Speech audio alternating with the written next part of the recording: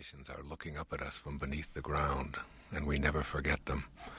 And I think that we were looking up at our ancestors. Yes. And whether those ancestors were Rumi, as you just discussed, or whether it was Pythagoras, or whether it was Shelley or Keats or Yeats or Martin Luther King Jr. or whomever, that all of these people had a very strong sense of passion. And it wasn't so much what they had to say as how they lived their lives that really intrigued me. And the second part of how this book came about is that I really wanted to look at the qualities of higher consciousness or self-actualization. Maslow was a very profound teacher in my life.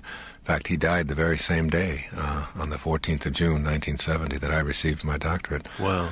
And I often felt that a baton was passed on, that he had sort of said, this is what it is now, you explain it to all the cab drivers and the pizza delivery boys. Right. Because that's kind of what I did when I was growing up. Yes. And so I took the qualities of higher consciousness or self-actualization that Maslow spoke about, and I took 60 of the most profound teachers, and I put them together and decided to write an essay a day for 60 days. I call this 60 Days to Enlightenment.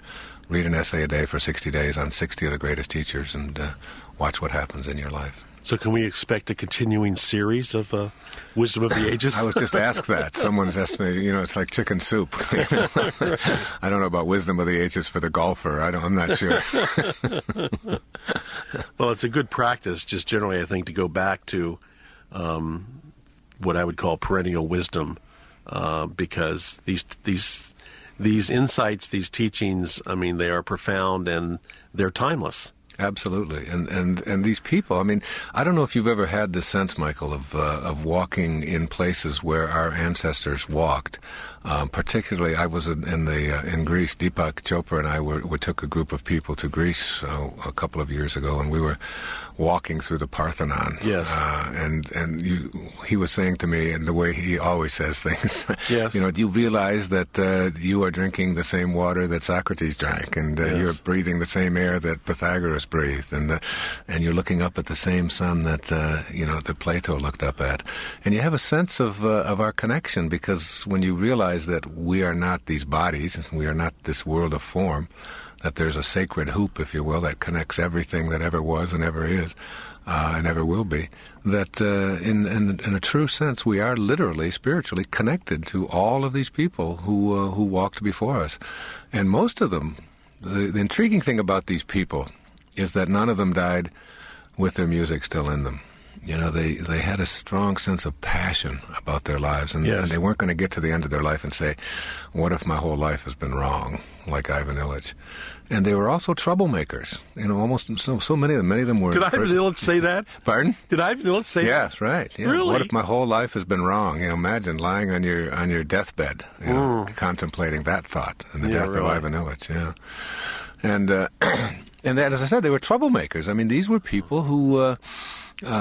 society sort of honors our living conformists and our dead troublemakers. I don't know if you've ever noticed that, but many of these people were placed in prison. Some were crucified. Many of them were thought to be insane, and yet they didn't seem to care about that. They were independent of all of that.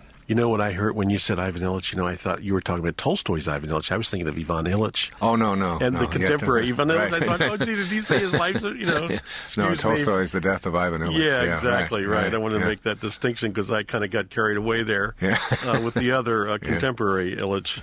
Well, I'm in a historical mode here. So. Well, I think it's a great point you make, and I can remember as a child, I grew up in Virginia, and being struck by had an early interest in the Civil War, and of course Virginia is a place to have that interest. Yes.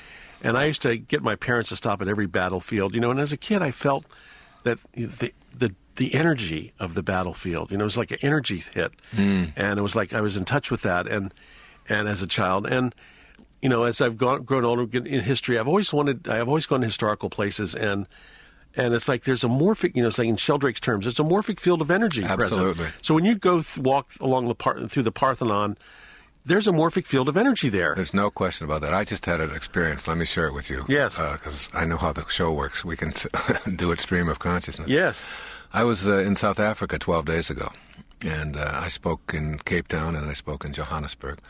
And we took a ferry over to Robben Island.